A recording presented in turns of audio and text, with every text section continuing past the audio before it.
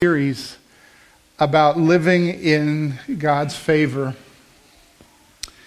Last week I started talking about this and bringing to your attention that there are many people, many instances in Scripture where people were living life and God chose to smile on them and show them favor. And so we looked particularly at the life of Job and this friend that came along and spoke, I think, for the Lord into Job's life and helped him see that the Lord favored him and that God's favor was accessible to Job, even though he'd lost everything, including his health.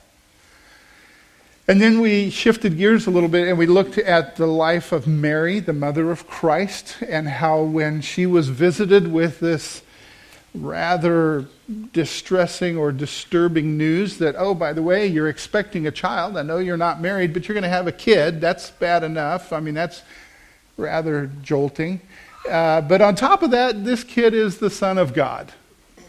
So your parenting is going to be unlike anybody else's.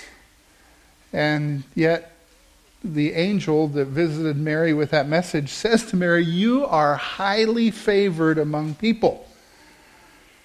So after those kind of experiences, when you look at Mary and you look at Job, you might say, you know, if that's what God's favor looks like, I might take a pass.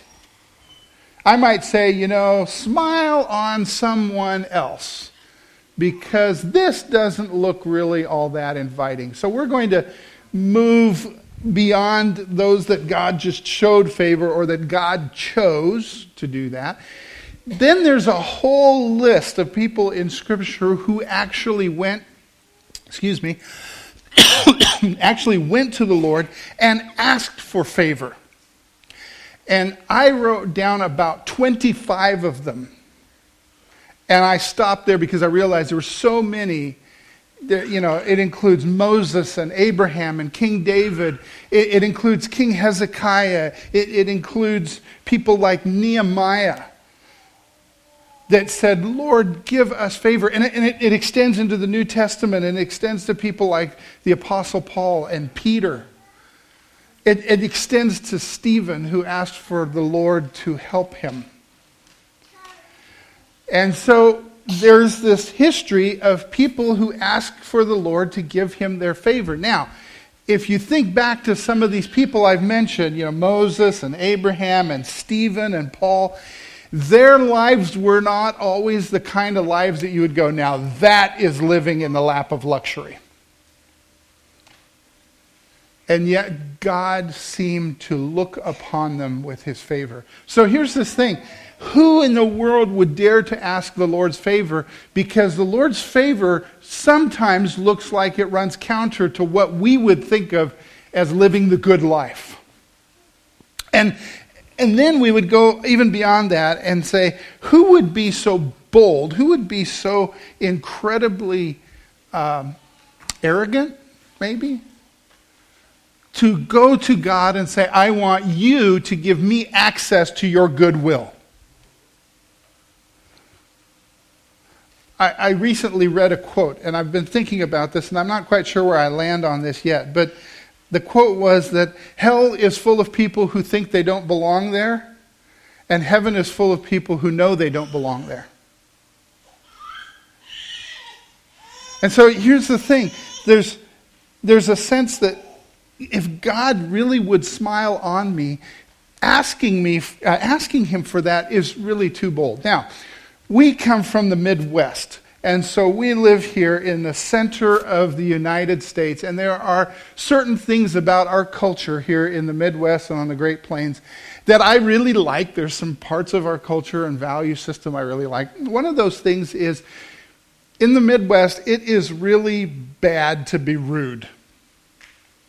Just generally speaking. If you think that's not true because you drive around New Market Square on the west side of Wichita and you go, really, there are some people who think it's okay to be rude. My friends, travel a little bit. Go to places like New York City and Washington, D.C. and Chicago, and you'll find that this actually looks rather pleasant. And, there's a sense in our culture here in the center part of the country that good manners really matter. And in that sense of good manners mattering, sometimes we have this notion that actually asking for something looks rude. And so if I were to speak up and say, hey, you know what I want? In Kansas, people would go, shh, don't do that. That's rude. Just let them figure it out. And so we kind of have this sense that you don't ask, you don't impose on people, because good manners state in our part of the country that you don't do that very much. And as you move to maybe toward the coasts, it isn't so much that they ask. They even go beyond the they demand. They don't go, pardon me, will you? They usually go, hey, move. There's just an abruptness to it that they seem to be a little bit more comfortable with. And when you go overseas, sometimes you see this in other ways as well. But we tend to couch personal requests as something that you only keep for those who are in really close relationship to you, very close by, and seldom for people that are of higher standing. Well, years and years ago, I was pastoring out in western Kansas, and it was 2 miles from our house, from our little parsonage, to our mailbox, because it was a rural mail route, and we had to drive 2 miles to go get the mail and then 2 miles back. And it was kind of annoying, but we put up with it. And the day came when some teenage kids, as teenage kids are wont to do, they went by late at night one night, and we had a drive-by shooting of our mailboxes. Somebody used a shotgun and just destroyed 4 mailboxes in a row. Well, we had been kind of living with this complaint that we just do not like driving down there to get our mail for some time. And so I decided this was the perfect opportunity to make a request. So I went to the postmaster, the local postmaster. I said, we want our mailboxes moved because they got vandalized and they need to be moved right to my driveway. And the postmaster said, yeah, that's not going to happen. And so I wrote to the Postmaster General of the United States in Washington, D.C. And I said, this is a great inconvenience. Nobody lives where they're at. And our mailboxes got destroyed by vandalism, and we would like them to be moved 2 miles. And the Postmaster General said, he wrote this very nice letter back. We established the routes, and the local mail carriers weigh in on this, and it is not up to you where those mailboxes go. Sorry. And so some of the others, there were 4 of us that had mailboxes there, and some of the others said, oh, well, you tried. But, I wasn't ready to give up. And at the time, many of you will remember, one of Kansas's favorite sons was a senator, Bob Dole. And I wrote a letter to Bob Dole. And I said, Senator Dole, I am one of your constituents, and here's the situation. And I spelled it out. I said, we would kindly request that these mailboxes be moved to my driveway. And I thought, now I'm just grasping at straws. This isn't going to happen. And, I got a letter back from Senator Dole. And Senator Dole said, within 2 weeks, your mailboxes will be moved to the site that you have selected. I do not know how he did that. But for about a year, my neighbors loved me.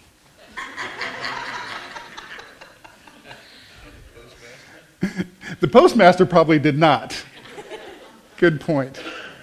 But there's a sense that as we start doing these things, we might lose our humility and kind of put our hands on our hips and say, you know what, I think I deserve. So I just want to remind you that this isn't about walking away from humility or forgetting our humility before God, but instead, I think actually making a request leans into being humble before the Lord. And I'll get into that in a moment. We live with the sense, though, and I think this is still an affectation of our culture here in the Midwest, that we are self-sufficient. We take care of ourselves. Kansas feeds the world, right?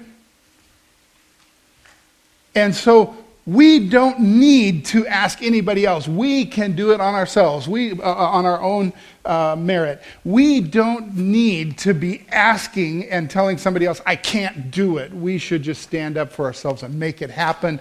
It's that self-made, independent American pioneer spirit that probably flies in the face of what God wants when he asks us to walk humbly with him.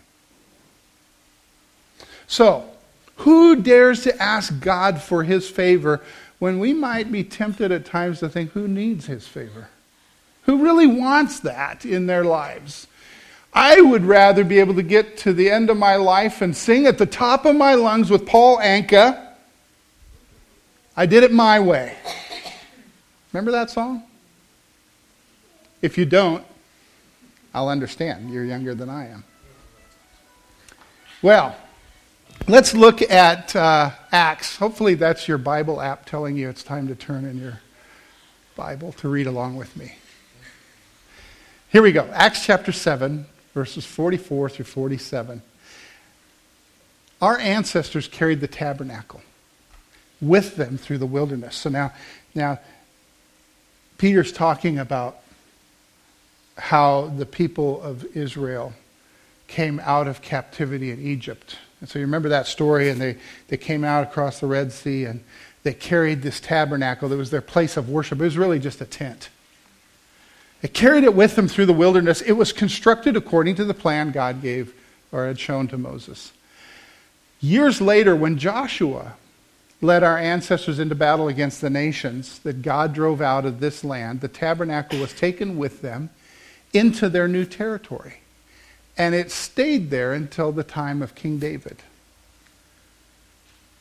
David found favor with God and asked for the privilege of building a permanent temple for the God of Jacob. But it was Solomon who actually built it. Now, you're probably going, what in the world is he going to say about this? So here's the story. There's a little history lesson that's being given inside this sermon that's being preached. And so the people are being reminded, we Jewish people, we came out of captivity. And as we did, God instructed Moses to build this tabernacle. It was a tent. It was a place of worship, but it was also a constant reminder that God is with us. And so everybody could see the big tent in the camp, and that's how we knew that God was with us. And when they moved, they tore the tent down, and they moved it, and they moved it, and they moved it, until Joshua moved them into the promised land, and they came back to Canaan, to Palestine, and then jump forward a few generations until David, and then David, at the time of King David, he asked God, can I please build for you a temple, something permanent, something worthy of the presence of God? And some of you will remember that David asked for that, but God said, you have blood on your hands. You have waged war. And so he extended that favor to David's son, Solomon. And Solomon's temple was built, and it was beautiful, and it survived for a while. And then it was destroyed, and now today, if you go to Jerusalem, there's one wall standing of that building. So David asked for the favor of actually building the temple, but God didn't give it to him. However, God gave it to his son.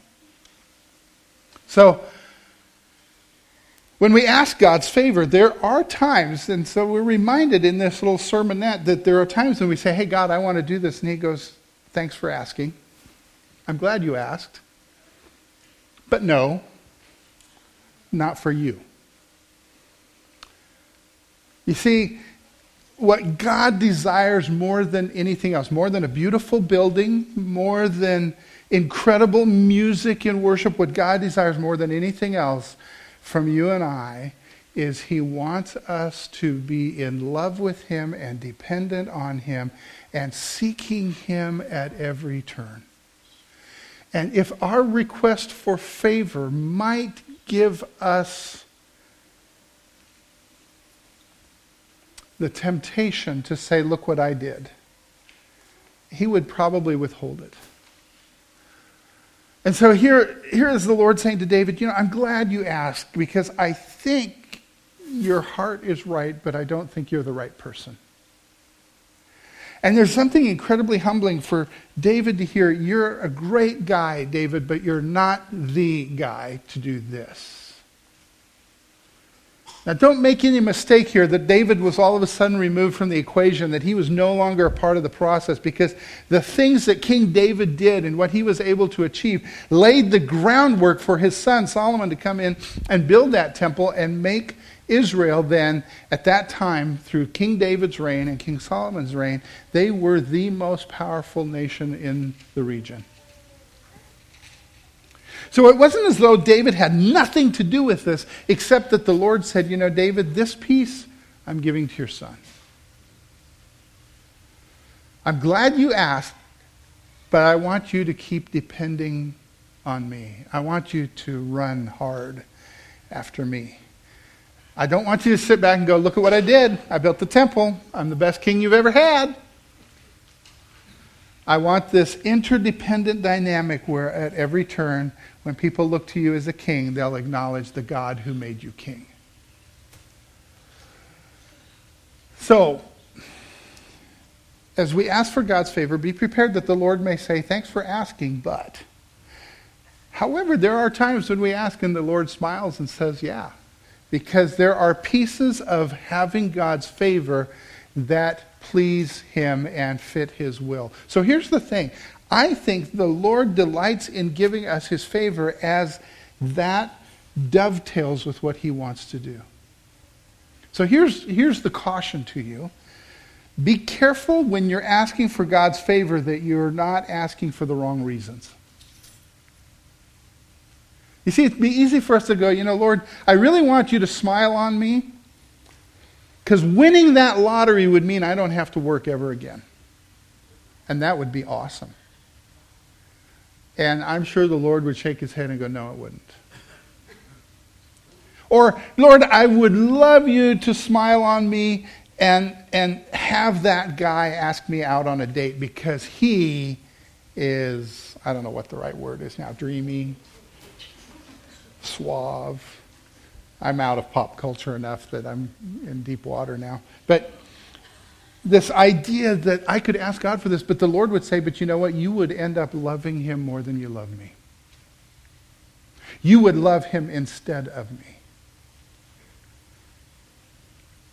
You see, when we ask for God's favor, we need to make sure that we are pointed in the right direction. And we're going to talk about that in a moment. But remember this, God delights to show his favor, and his favor usually has elements that are very detailed. And so he delights in the details of his favor. So here's David, who has been doing all of these things. He has been winning these battles. He has been setting up political security and peace. But God says, but you're not going to be the one to build the building. You know what I find interesting about this is I read about the life of David after that. I can't find one place where David blamed God and said, how dare you not allow me to build the building? I think David goes, oh, okay. If the temple gets built by somebody else, okay, I just want it to be built.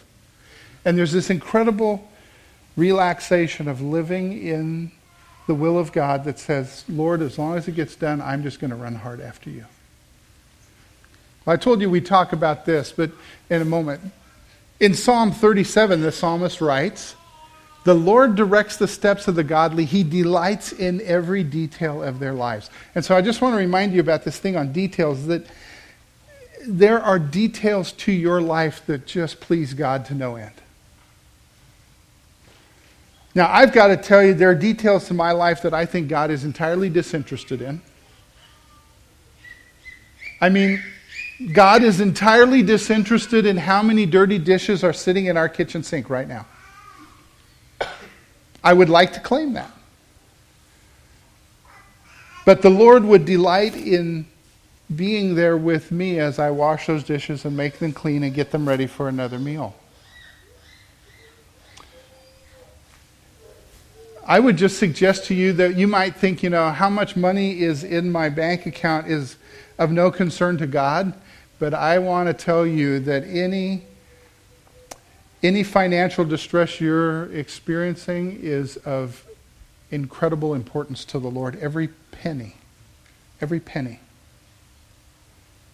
You might say, the Lord doesn't care that things at work are a little bit strained. He's got bigger things to do. I mean, he's the God of creation. He moves mountains. Why does he care about the next cubicle? And I just want to tell you that the Lord delights in every detail of our lives. And so when we ask for God's favor, he is looking at the minutia. He's looking at the little stuff. And it shows up there. So let the details be a place of delight, not only for the Lord, but for you as well. I'm a big picture kind of guy. I tend to focus on big things, and sometimes the details are just not that interesting to me, to my own detriment. And yet when I see God working out these details around me, I am amazed and I worship him. When I see that the Lord is able to arrange pieces that are outside of my control, I say, Lord, you are good. When I see that a surgeon says 75% and achieves 95%, I realize that's probably not just a surgeon. Those details matter to God. God, who knows every cell of our being, cares about that and favors us in those ways. Okay. Now I want to talk to you about direction. And I want to talk to you about running in the right direction. You see, oftentimes we find ourselves disoriented when it comes to God. And so I want to challenge you that what you should be doing with your life is facing God and moving forward. But that doesn't always happen. But that's not all bad news either. So bear with me. I think there's 4 ways that you can be oriented and moving. So the first way you can be oriented and moving, and if you've heard me say this before, forgive me, but I think it's important to understand, is we can be facing away from God, looking at other things, and moving away from God at the same time. So we're not paying any attention to God, and we're walking farther and farther away from him. Facing away, moving away. On the other hand, we could be facing God and moving toward him. So we're facing the right direction, we're moving the right direction, and we see God and we get closer to him. That's the most favorable orientation.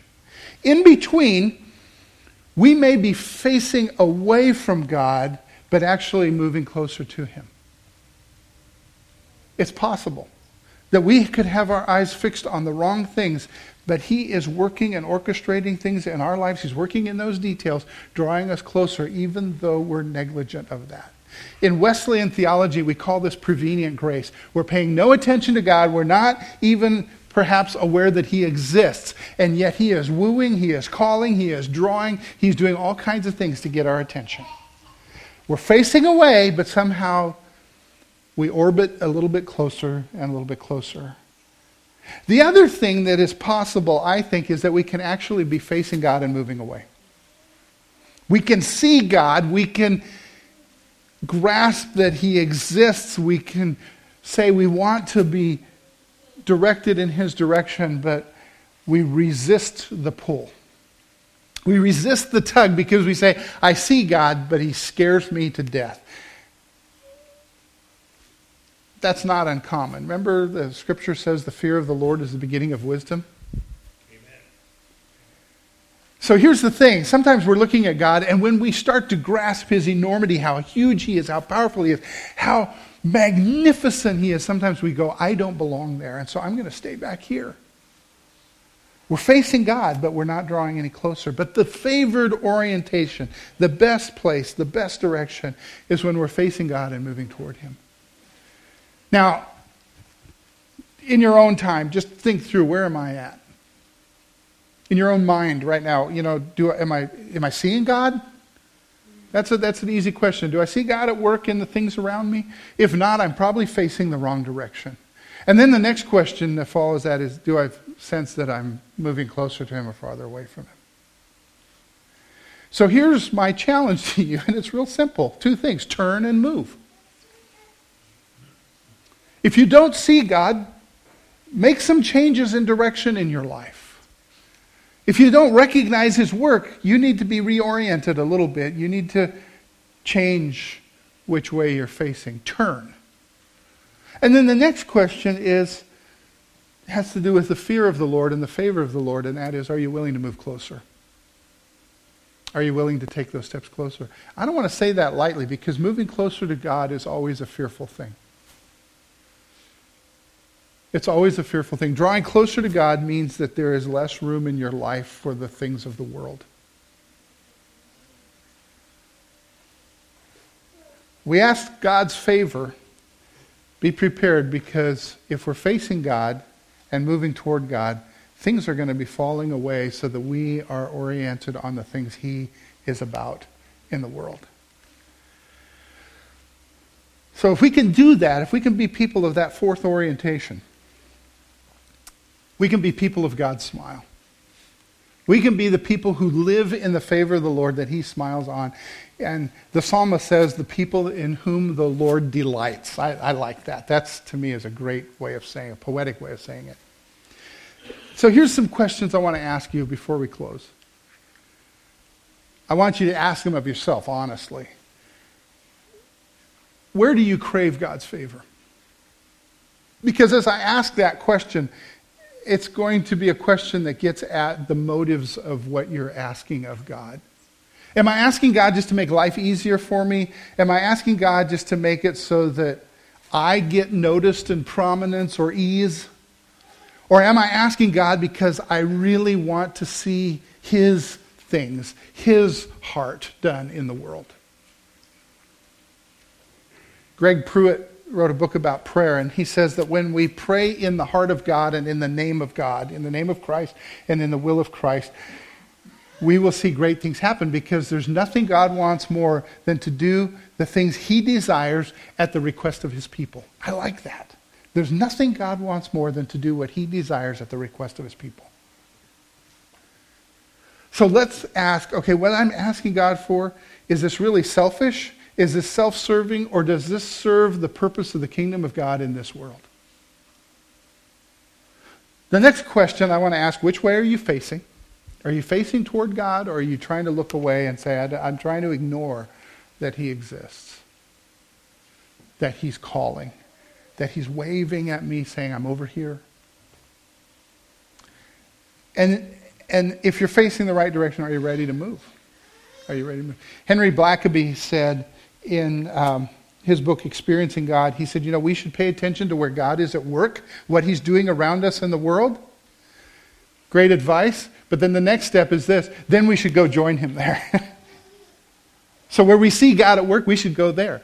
What we tend to do, I think, in our Christian life is we say, hey, God, I found a place where I want to work over here, so I'm going to do this. It would be great if you came and blessed me here. And Blackaby says that's not the humble thing. So coming back toward humility where we started, the humble ask is, Lord, let me see you and let me join you.